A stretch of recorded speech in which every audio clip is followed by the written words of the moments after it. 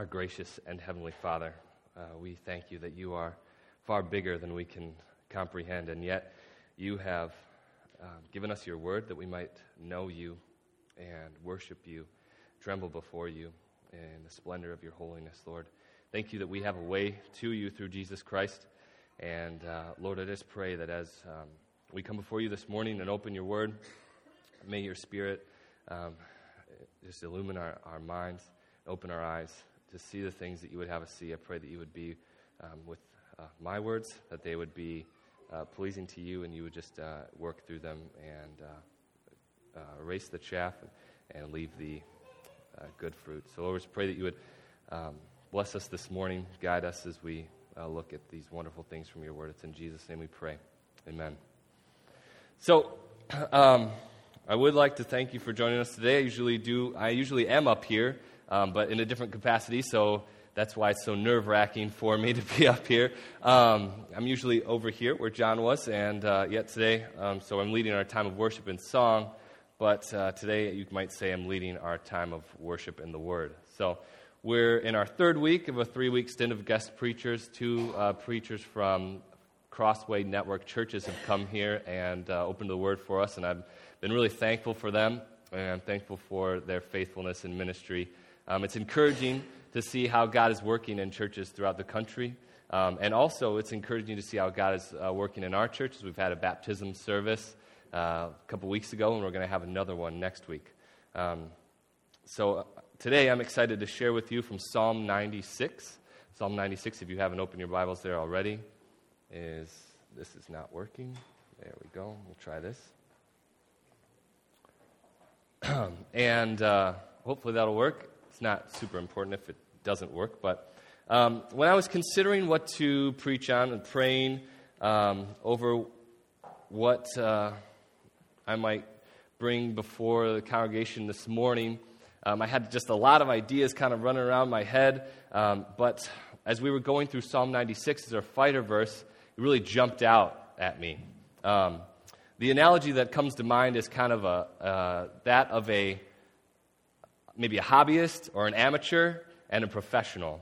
I know a lot of you have different hobbies, ranging from woodworking to photography and painting. And so there's something that happens when you really invest some time and effort into a hobby of yours, and you see something that a professional has made, and you can appreciate it a little bit more. You can maybe just understand the attention to detail that went into, and the time and the resources that go into producing something, whether it be, a painting or a photograph, perhaps a piece of woodwork, or even a sumo wrestler.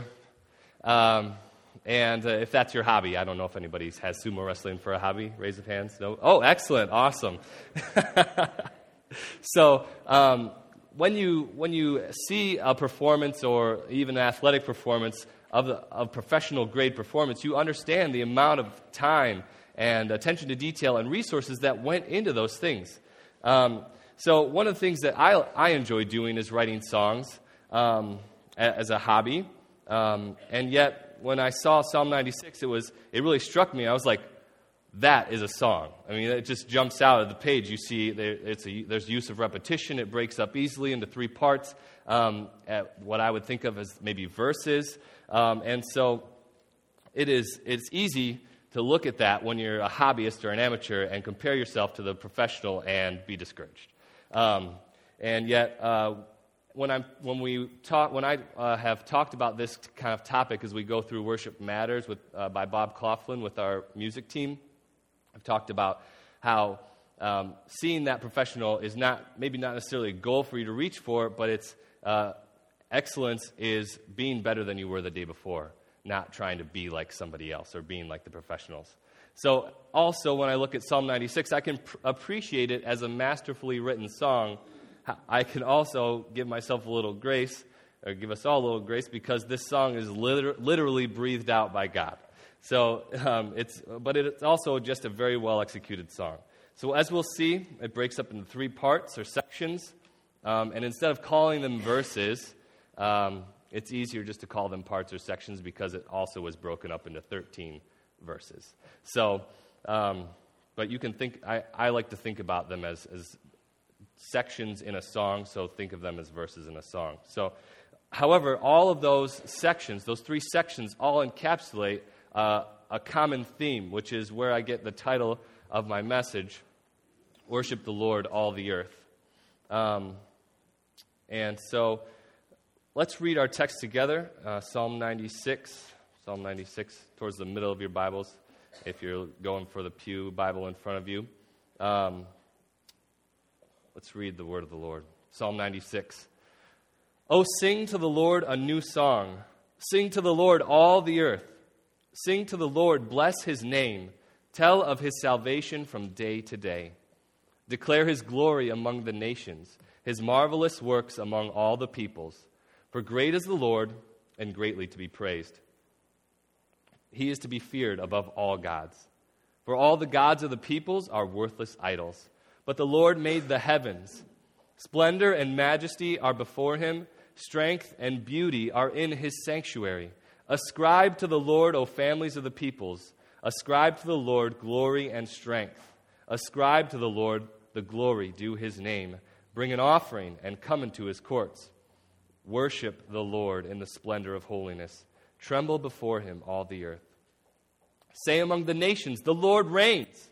Yes, the world is established. It shall never be moved. He will judge the peoples with equity. Let the heavens be glad and let the earth rejoice. Let the sea roar and all that fills it. Let the fields exult and everything in it. Then shall all the trees of the forest sing for joy before the Lord. For he comes to judge the earth. He will judge the world in righteousness and the peoples in his faithfulness. Now, some context for this psalm is found in 1 Chronicles 16. It's part of a compilation of psalms that David wrote for the occasion of him bringing the ark into Jerusalem. Here's a picture from the event, actually photographed there. No, not really. This is from the 1900s, but what somebody thought it might look like. And there's David having a great time, rejoicing before the Lord. And so he penned this song, this psalm, as part of that celebration, as part of that, as the ark came into the city. So it was about 3,000 years ago that this happened. And the variation that we have in Psalm 96 is just a little different. So he probably adapted it to fit here, or that could have been maybe an earlier version. This in 1 Chronicles 16. However, the theme and most of the text remains the same. So this psalm breaks up into 3 verses or parts, each starting with their own imperative. It's a crescendoing call for the nations to come and worship the Lord. So the first part, the first section, begins with "Sing to the Lord," and that's verses 1 through 6. It says, "Oh, sing to the Lord a new song. Sing to the Lord all the earth. Sing to the Lord, bless his name."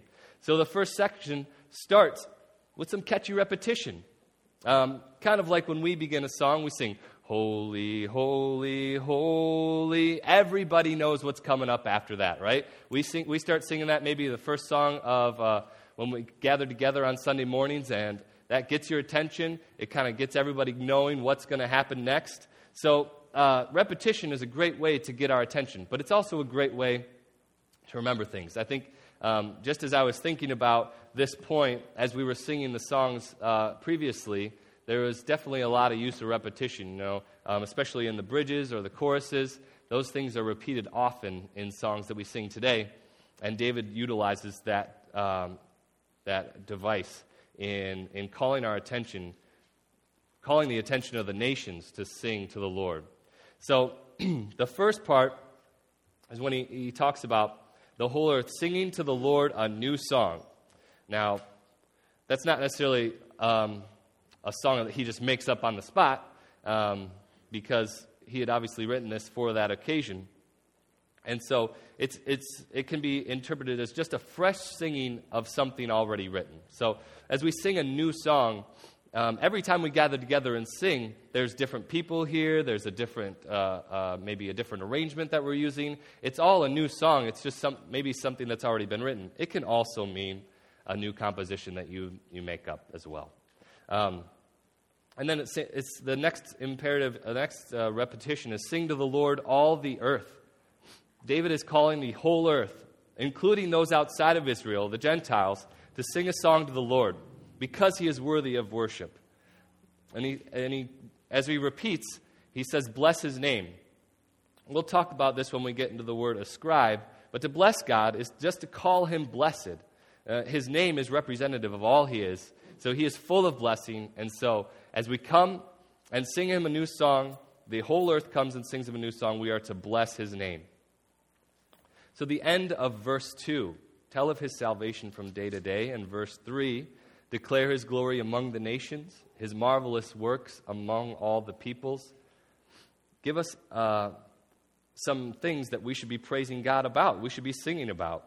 So these phrases, kind of throughout the psalm, pair kind of the title of my message, right? Worship the Lord, all the earth. So it's calling the nations, declaring his glory among the nations, his marvelous works among all the peoples, as worship is a whole life expression of gratitude and thankfulness and service to God.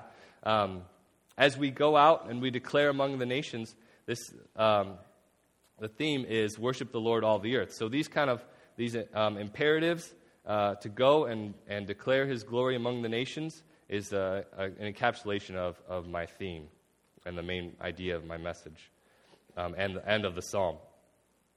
And then in verses 4 through 6, David starts dealing with why we should be fulfilling these imperatives. So he's calling the nations to worship the one true God. And he entreats them to compare their gods, their deities, with the one true Creator God. Verses 4 through 5 say, for great is the Lord and greatly to be praised. He is to be feared above all gods. For all the gods of the peoples are worthless idols, but the Lord made the heavens. So, as David entreats the nations to compare their gods to the one true God, they can't stack up because they're not real. The God who created the heavens is full of splendor and majesty. They are before him, and strength and beauty are in his sanctuary. So, that is a great place to start the crescendo. But before we keep that crescendo going, I'd like to stop and have us think about how this applies to our lives. In conversations with people, the things that they worship come up pretty quickly. As a middle school teacher, I can tell you that middle school students, and teachers as well, get pretty offended when something interferes with the object of their worship, whether that be themselves or a device that they possess on their person, or their status as one of the cool kids. Or in conversations that I have, because I work with students that are learning English, and so they come from various parts from around the world. In conversations that I have, we talk about the different religions that they follow and ascribe to. And so one example of this that I'd like to just take a second and kind of lay this out so we understand that, when we're talking to people, the things that they worship come up. And so this is a really obvious example, but I think it can be applied to other conversations that you have. One day I was leaving class, and one of my students, who is a Muslim, asked me, Mr. Brown, can I ask you a question? And I was like, I thought it was about math because I was leaving math class and heading on to my next class. And I was like, sure. And he said, do you think you're going to heaven? And I was like, whoa, okay, so we're doing this. And I said, I kind of wanted to see where it was going. I said, actually, I know I'm going to heaven.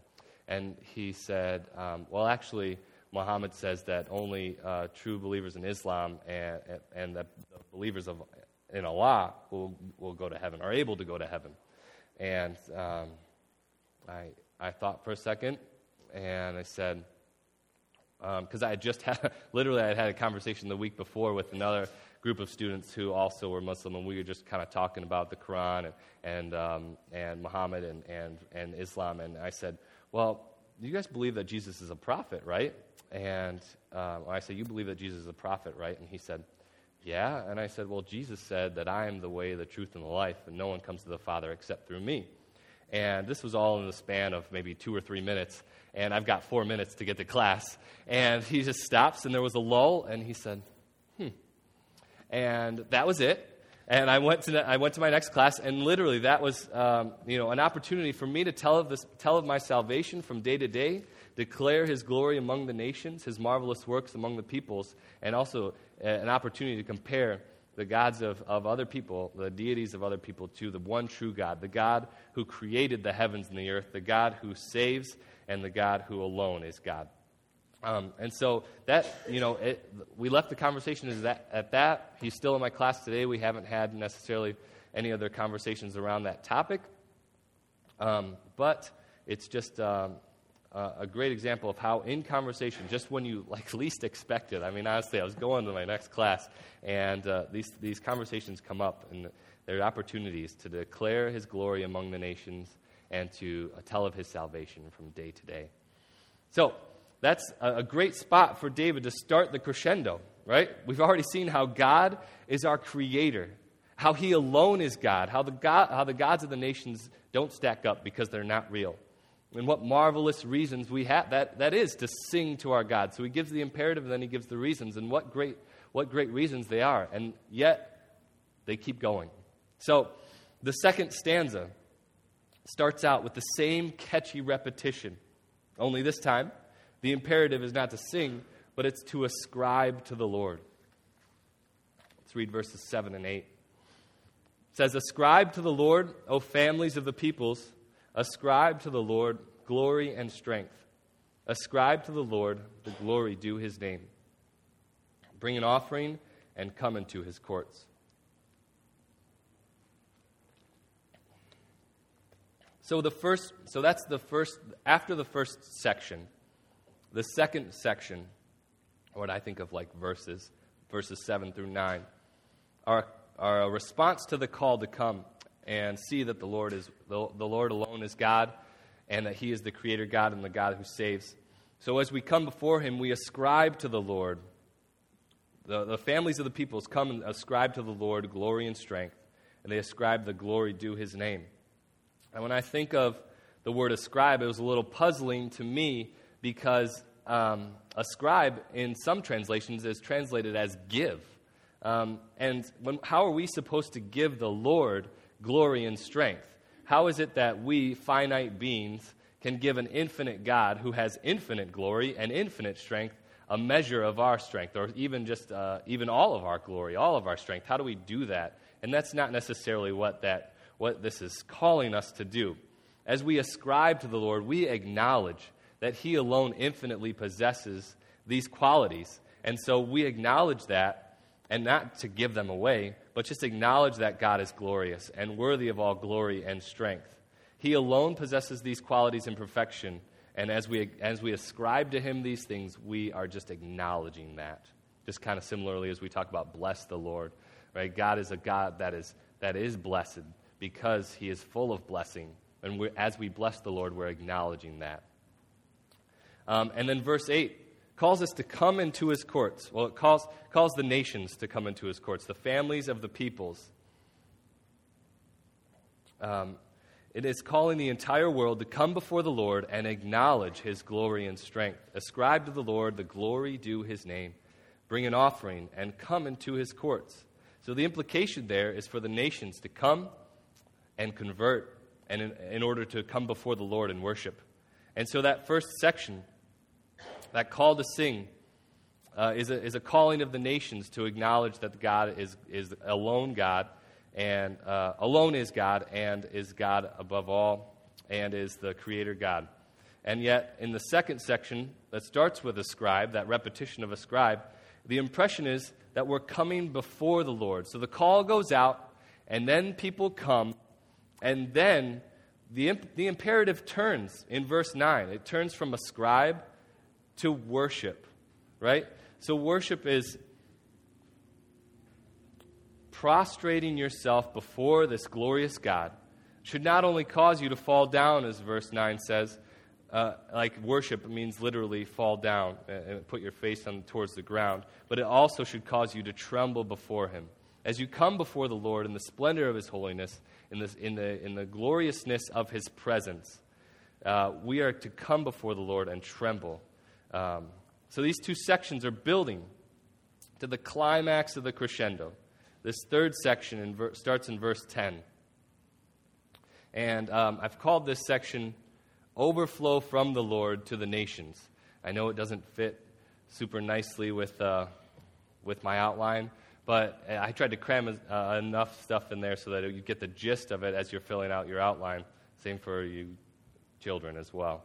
But this is the apex, the crescendo, the climax of the song.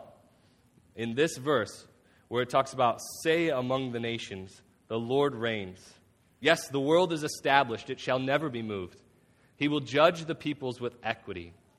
So we've got, in this verse, we have a recap of the subpoints of those first two verses, or sections, and like verses 1 through 6 and 7 through 9. We've got a recap of those, and yet we also, in the second part of verse 10, have a pointing to the future, when the call for the world to worship will be answered.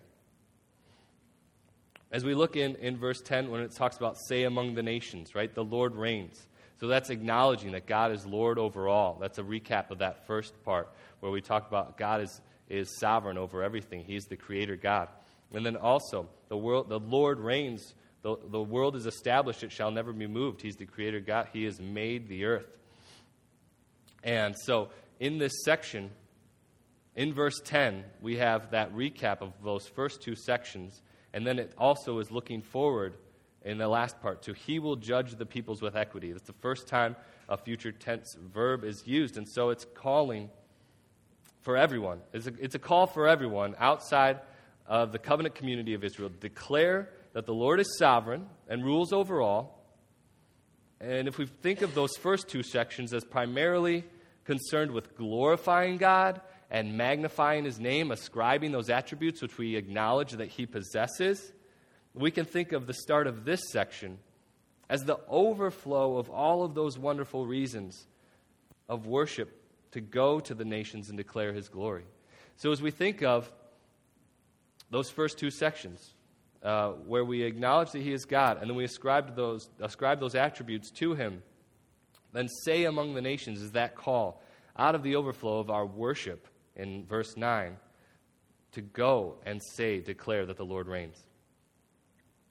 So this is also in the last part of verse 10, when it's talking about he will judge the peoples with equity, it's talking about the future. It's looking forward to the rule and reign of Christ, where he will judge the peoples with equity. Now, it could be looking forward to the time where he will come and be judge of the entire earth, when he comes again. But it's also looking forward to the time where he's judging now. And judging with equity means ruling justly. So his rule is established. He is ruling. He is seated at the right hand of the throne of God. As Hebrews 12 says, for the joy that was set before him, he endured the cross, despising the shame, and is seated at the right hand of the throne of God. So Christ has established his rule and reign, is seated at the right hand of the throne of God, yet waits for that time. So waits for that time when his enemies will be made a footstool for his feet. It's Hebrews 10, 12, and 13. So this verse is, as this verse comes to us, so original hearers looking forward to all of the fulfillments of Christ, all of that time when Christ will judge the peoples with equity, and yet coming to us, it's a time where we live in this now and not yet time, where Christ has ascended to the throne of God, and yet is waiting for the time when his enemies will be made a footstool for his feet. So this verse 10, is a call for us to say among the nations that the Lord reigns. Through the lens of Christ's death and resurrection, we can see that the Lord our God, the Lord is one, And through the Spirit's power and illumination, we can love the Lord our God with all our heart, soul, mind, and strength. So we have to, as we look to the context of this verse, which was sung as David was bringing the Ark of the Covenant into Jerusalem, which was 3,000 years ago. And we look back as David had a worshiping heart that not only longed for his people to come and worship before the Lord, but longed for the whole world to worship the Lord, because God is so worthy of our worship. As we've seen in the last couple of sections, He is the Creator. He is the one who provides salvation. He is the one who alone is God, who alone possesses glory and strength. As we come into His courts, as we come into His presence in the splendor of holiness, we are to acknowledge those things. And yet, today, as we live in that now and not yet, we live in that future time that David saw when Christ will judge the peoples with equity, when He rules with equity, and yet we live in the not yet of its final fulfillment. There are exponentially more people in the world today than when David was on earth. And there are exponentially more people who need to hear of this great and glorious God who reigns and is the only one worthy of our worship. That's why we sing. That's why we sing with those around the world who have heard and do believe. We worship so that there might be an overflow of our hearts that would cause us to say among the nations in which we live and which they live that the Lord reigns. John Piper has said famously that missions exist because worship doesn't. And so this is a call for us to worship rightly so that the nations might see and believe. So there are those that have not heard and do not acknowledge the Lord. That's why we sing. So there's 3 billion people in the world that have little to no access to the gospel, that have few, if none, evangelical Christians in their immediate vicinity, and even more that have none. And so, not more, excuse me. There's 3 billion that have few to none evangelical Christians and little history of Christianity in their context. And so we sing so that those people will hear the overflow of our hearts, and the people that we send, the overflow of their hearts, that as we marvel at our salvation, at our amazing Creator God, and know, so that they might know and be saved, to worship with us towards the fulfillment of the future-focused verse. Now, on February 25th this year, we all came together and we sang, "Jesus Shall Reign." It's a song by the Gettys. It's a song that it was part of a global hymn sing. And so this, providentially, I didn't know that I was going to include this, but they sent out a recap video from that Sunday. So this was 2 months ago, 3 months ago now, if you're counting months only, that we sang this song together with believers throughout the nations. And I just want to give you a flavor of that time, a flavor of the recap video that they sent. So I've cut it down a little bit just so you can see some of the churches and some of the people singing around the world who are worshiping and then going out of the overflow of their hearts to all the nations, to say among the nations, as verse 10 says, the Lord reigns. So we're gonna watch this, and then I will wrap up.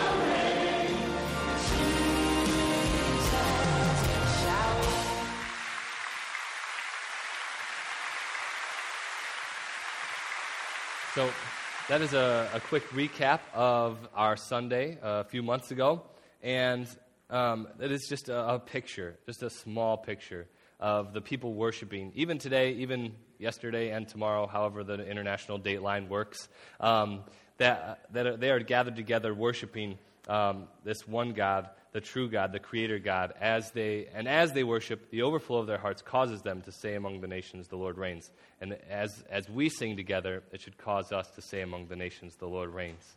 So verses 11 through 13 are just looking even farther forward to the day when that future forward-looking verse, that end of verse 10, he will judge the peoples with equity. When that happens, then the heavens will be glad, and let the earth will rejoice. The sea will roar, and all that fills it. The field exult, and everything in it. All the trees of the forest will sing for joy before the Lord. For he comes. He comes to judge the earth. He will judge the world in righteousness, and the peoples in faithfulness. So the psalm resolves, and in verses 11 through 12, the third set of a repetition of three, and we know David's wrapping up because he's repeated three things 3 times, that all creation will join in worship.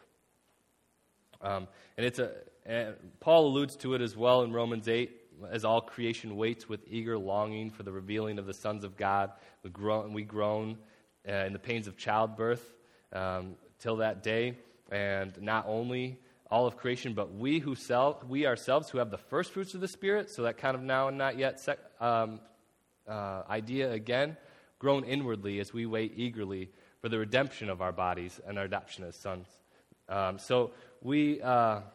David has pointed us to the myriads of ways in which the nations are to enjoy his grace and extend his glory. So it's here that he points us to a time when his glory and reign will be extended to the ends of the universe, and we will enjoy his grace and praise his glory forever in worship. So we're going to stand together and sing, Jesus Shall Reign. I'm going to ask the music team to come up again. We're going to sing that song one more time. Let this be a time where the worship that we come together and sing in song is just an expression of a whole life given to God because he is the one true God, because he alone possesses glory and strength, and because he is the only one who saves through Jesus Christ, our Lord. So let that be a time as we worship and stand together and sing, Jesus Shall Reign.